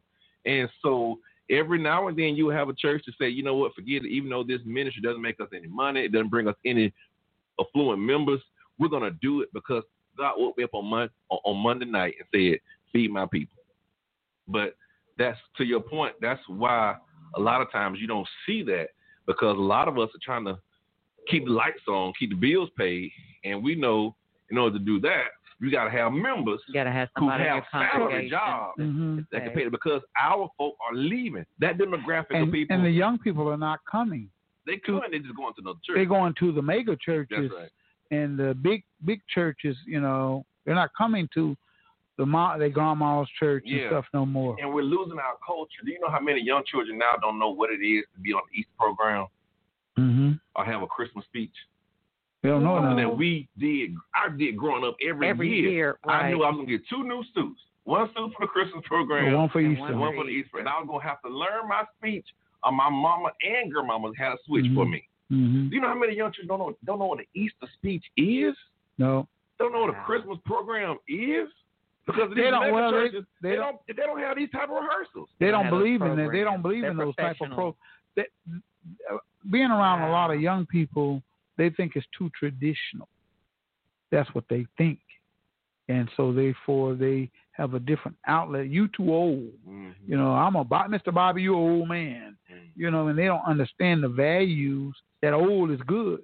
You know what I mean? A lot of that old school is good. That's right. And you need to incorporate that old school in your life. Yeah. That's why where you're at right now. That's right. You know, because you haven't incorporated. Lost that culture. That's right. You know? That's right. So, you know. I had never even thought about what you're talking about. Really? Really? They're not coming to church? Nah, they not. No. And those that are, they're not coming to ours. Man. Oh, no, you know, they're not going to come to yours because they feel like it's really old. You know what I mean? Yeah, right. It's 1921 massacre. That's a massacre church. Massacre church, And you know what, brother? And they have a charge, you know, and I know you bring about a different kind of message than what they can even think about. That's right. And but you don't know how right you are, but you know who I give more tours to? Who? The white community. Well, I'm pretty sure you do. They value our history. More than we do. More than we do. They always have. That's the crazy part. That's black people in general. Like, just what you said, that's an old church. We ain't trying to go by there. But while they leaving, guess who's coming on Monday for a tour? Yeah, white folks. White folks. We want to learn more about the white history. folks going to come down on Greenwood and learn more history than a whole lot of black folks. No, because we have black people coming from all over. No, I'm not talking about the people who come from out of town. I'm talking about the people right here in Tulsa, Oklahoma, who don't even know the history of Black Wall Street. Mm-hmm. That's what I'm talking about. Yeah, you're going to always have these people coming from Detroit, Chicago, L.A., coming down there and want to look around and see what Black Wall Street is all about. You're going to have that. But the influx of people who live here in our community can't even tell you O.W. Gurley. They don't even know who that is. Dick Rowland. You can't even, they don't know the history of that down off in there. You know, Vernon, the church. They can't tell you nothing about it. No. They heard Greenwood. Yeah. So but they don't know nothing about Greenwood. But it takes us educating. It's going to have. You know what I did one time? Here's what I did one time. I was down at the Apache Circle down there. Janet got a restaurant right there. And me and Dean Finley was down there. That's my guy too. Tell him I said hello. I will. I'll tell him that. Dean's a good guy. And I told, I saw some young people, 4 young teenagers walking in my direction as I was getting ready to go in there. And I said, this is how I get them. I say, y'all heard of the Gap Band? That's what I said. They said, no, you never heard of the Gap Band. I said, y'all heard of Lil Wayne? Mm-hmm. Yeah, we know who Lil Wayne is. Y'all heard of Cardi B? Mm-hmm. Yeah, we know her. I said, but y'all ain't heard of the Gap Band? No, we ain't heard of the Gap Band. She said, who is the Gap Band? I say, you dropped a bomb on me. They said, yeah, we heard that song. Outstanding. Yeah, we heard that. I say, y'all heard of Charlie Wilson? Yeah, we know Uncle Charlie. Uncle Charlie, yeah. Uncle Charlie. I said, well, he's the one who did them old songs like that. And they did that. Then I took that and I used it as a go-to for Black Wall Street. Mm-hmm. I started saying Greenwood Arch and Pine Street, and then I laid it down. I said, y'all heard of Black Wall Street? One of them say, I think I heard a little something about that down there. Did you know they bombed Black Wall Street? All of them did not know. Well, they did not know the history because we do not pass our history down. That's why your radio show, Brother Bobby, is so important. And on so many levels, but because of just conversations like this and what you do, because you are native of Tulsa and you love Tulsa and you have generationally, your family has been here, you have that sense of history and appreciation that can be passed down, and God has elevated your voice to being on the radio every day. Right, and this show is so important. I don't know any other radio show that's having these types of conversations. Well, it's been put on my heart to do this, and thank you for that right there, because we need to be able to get our information out there, and we need to tell our stories our way. Mm-hmm. And I need support from the community. Yeah, they don't understand what we go through over here. With paying bills and responsibilities and equipment failures and things like that, and we got to keep on being able to get this information out.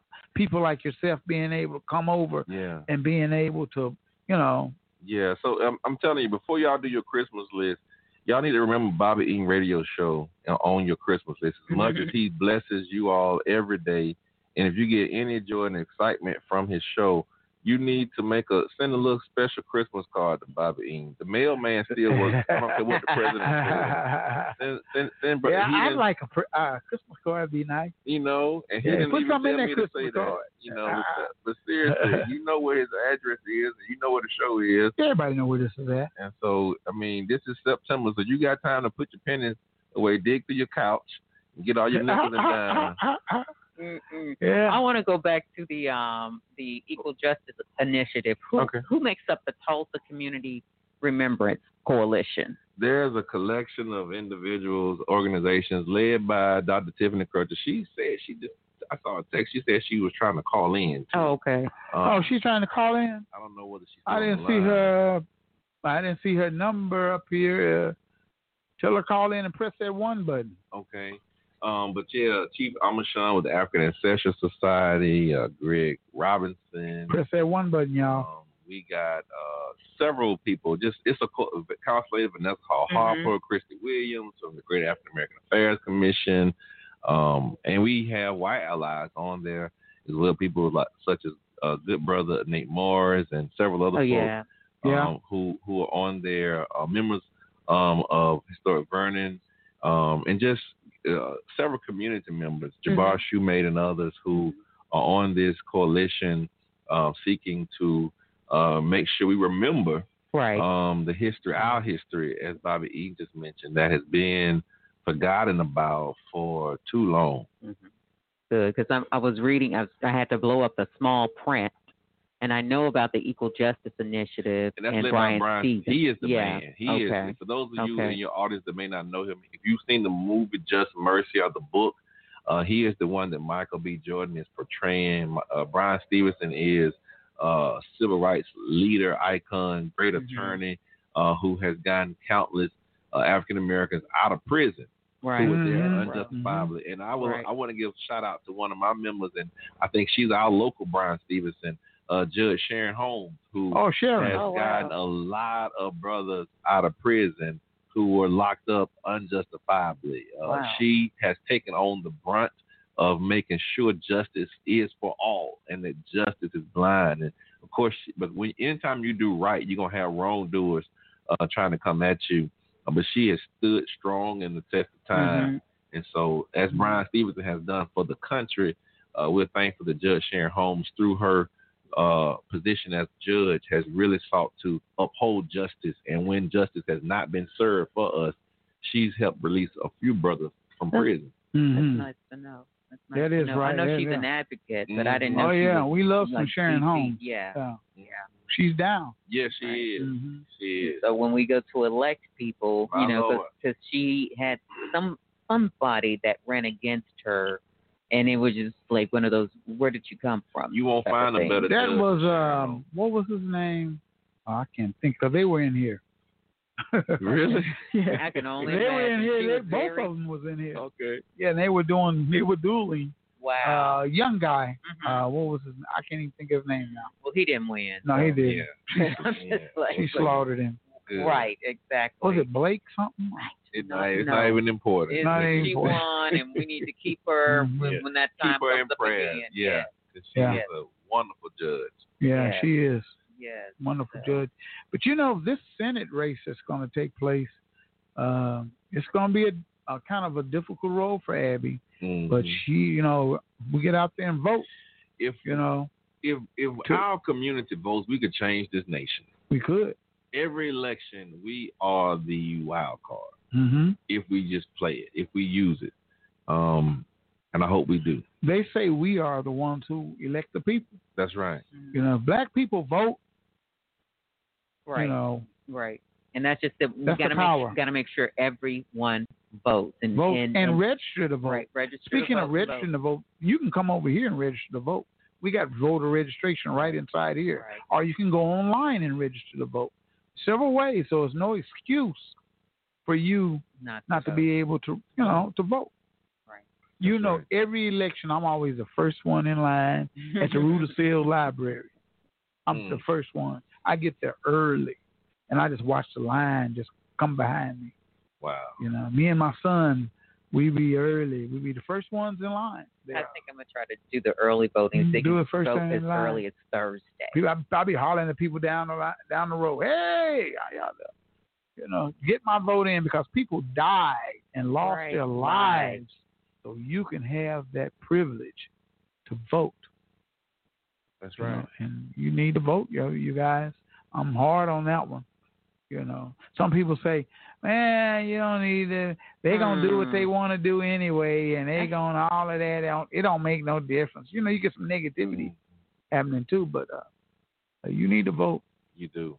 You need to go out there and do it, because I don't want to hear your mouth about topics concerning us and our community and stuff, and you haven't voted. You're just talking. Mm-hmm. Mm-hmm. You know, people will do that. They will. They'll be talking about Trump. They'll be talking about Inhofe.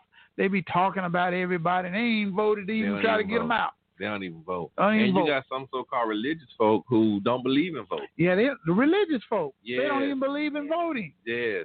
Yeah, Yes. I got my various reasons. They don't want to participate in anything that the government does. That's right. They call themselves Jehovah's Witnesses. Yeah. Yeah, they don't do it at all. It's not all Jehovah's majority Witnesses, of them don't. But it's some other people too. Yeah, it is. Yeah, there's other people in general. There's some other ones, like you say, they hung up on religious doctrine. Yeah. You know, church and state, and you know what I mean, and stuff like that. But they're the same ones that cast the Social Security check. Right. You don't believe in the government. You don't believe in the government. But I'm gonna cash my check. You're gonna cash that check. You don't believe in the government, but you drive on government roads. That's right. Government streets, government roads, the government schools, paying government taxes. That's right. You know what I mean? So I'm gonna get my check And all of that. Run me my check. But you don't believe in voting. Better go take it behind to the polls. Ooh, man, it's crazy. You know, it's a crazy mentality, man. It is. When you really think about it, it's like people got hang-ups about a lot of it is that old slave mentality too. Yeah, that lives on today. I was gonna say that's what I think a part of the problem with our relationships are. You know, that trauma that we know on the plantation, how they just kept dividing up our families, and how black women had to be strong, because they were in the forefront. They were taught they could not depend on black people or their husbands. That's true. They raised their boys to be weak, right? And so they raised their girls to be strong. And that's why that's not slavery. Well, you know, right now. You know, but it passed down. Yeah, passed down. You know, the master, a lot of times he would go to Big Mama and give her all the instructions for John and Sam and them to do the work. Mm-hmm. He wouldn't go to them. He'd go to Big Mama, and Big Mama come out there with that rag on her head, and she would disperse that information to them brothers. You know, that's right. Master say y'all got to do so and so, and that's the way it went. That was then, and now it rides over to this day. Over to this right day. to this day, the same thing. We raised from slavery. Mothers raised their children. We raised our daughters, and we you don't need no man. Where did that come from? You don't need no man. It comes from your man gets snatched up in the middle of the night and he's hanging up his strange fruit. Okay, now you out there with 5 or 6 kids and you on your own, so you got to try to do it on your own. I think that, or it comes from your man thinks he's supposed to have 2 women. He got one down the road, got one up the road, and y'all in the middle. Thing. No, because they're doing the same thing today. No, black men they are doing the same. So we had the master took us to different women. That's right, he did. Like how we breed cows and bulls. Right, exactly. He used us the same way. They took us, and so if you married to a man and you seeing the master take him tall, brother, strong as a stud to go and impregnate other folks, man, they had this slavery. They had breeding. It was breeding ground. Sex forms. Yeah, sex form, breeding ground. West Virginia area, over their heads, so that's where the term MF came from. Right, MF. Right. And screwing having sex with your mama. You didn't know that. You didn't even know. Didn't even know. And nasty. Impregnated. That's what they did. But that was the mindset of the people that forced folks to do that. And so to this day, you have men thinking that they're a man based on the number of women that they sleep with. Because that's how we always judge what it takes to be a man and a successful man. You know what? And we would praise the guys who had all the women. That's right. Oh boy, he you know, that ain't right. That's mental. It's not. No, that's it's not mental. Right. It's not right. You know, so that's mental. We gotta grow. They say And we got to grow. It's we got to time. make change. As long as there's breath in your body, you can change. Opportunity to change. Yes, absolutely. Opportunity. So, and that's what it's all about. Pastor Turner. Man, thank you. Thank you, man, for taking time out of your busy schedule, because I know your schedule is busy. You my guy. You know what I mean? And we going to always get you in here. Yes, sir. You know, it's a relative. It's a family affair. Yeah. And, you know, continue on, man. You guys stop by Vernon AME Church on Sunday mornings, Wednesdays, or during the week, you know, and participate in their food giveaways and all that they're doing out here in the community. And just, you know, be of support. You know, go on by and tell a family member, tell a friend. All right, man. It's been good. Yes, sir, indeed. I like your initials, B-E. B. B. Okay, hey. Be awesome. That's all good right here. Be wonderful. That's you. All right, man. Hey, we're here every Monday, Wednesday, and Friday, 6 p.m. Central Standard Time. Call in. I'm going to give you guys my email address. So if y'all got any ideas or people want to be on the show, inbox me on Facebook, become a member or something. Go to KBOB 89.9. Just so many ways to contact. I'm going to give you guys my personal cell phone number. I'm throwing out the personals again. I've had it. What girlfriend? I'm still looking. You know, somebody can cook. Yeah, right. Cook. That's why you ain't got nobody. They got to cook. You know, they got to be able to cook. You can't cook. You can't do nobody eating. Right. That's all right. I like a good meal now. Amen. What they say? The way to a man's stomach is what? Way to a man's heart is to his stomach, that's right? And that's so true. You know, brothers. Get you that heart attack. Yeah, get that heart attack. We're going to talk about that one. All right. Until the next time, peace and blessings. Hey, and stay black.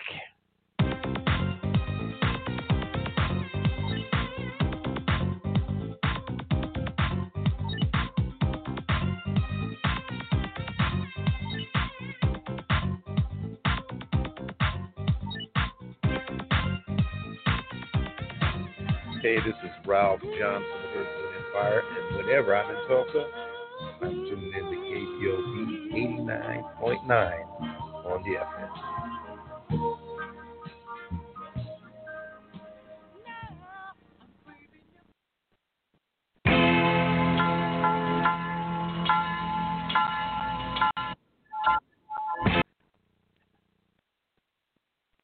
This episode is made possible by PwC. When unprecedented times are all the time, it's time to start walking the talk. Leaders like you turn to PwC to see and stay ahead. Upskill your workforce, use intelligent automation, and transform big ideas into breakthrough outcomes. Explore the human-led, tech-powered solutions that help you thrive. It's all part of The New Equation. Learn more at thenewequation.com. Okay, round two. Name something that's not boring. A laundry? Ooh, a book club. Computer solitaire, huh? Ah, sorry, we were looking for Chumba Casino. That's right, ChumbaCasino.com has over 100 casino-style games. Join today and play for free for your chance to redeem some serious prizes. ChumbaCasino.com. No purchase necessary. Void where prohibited by law. 18+ terms and conditions apply. See website for details.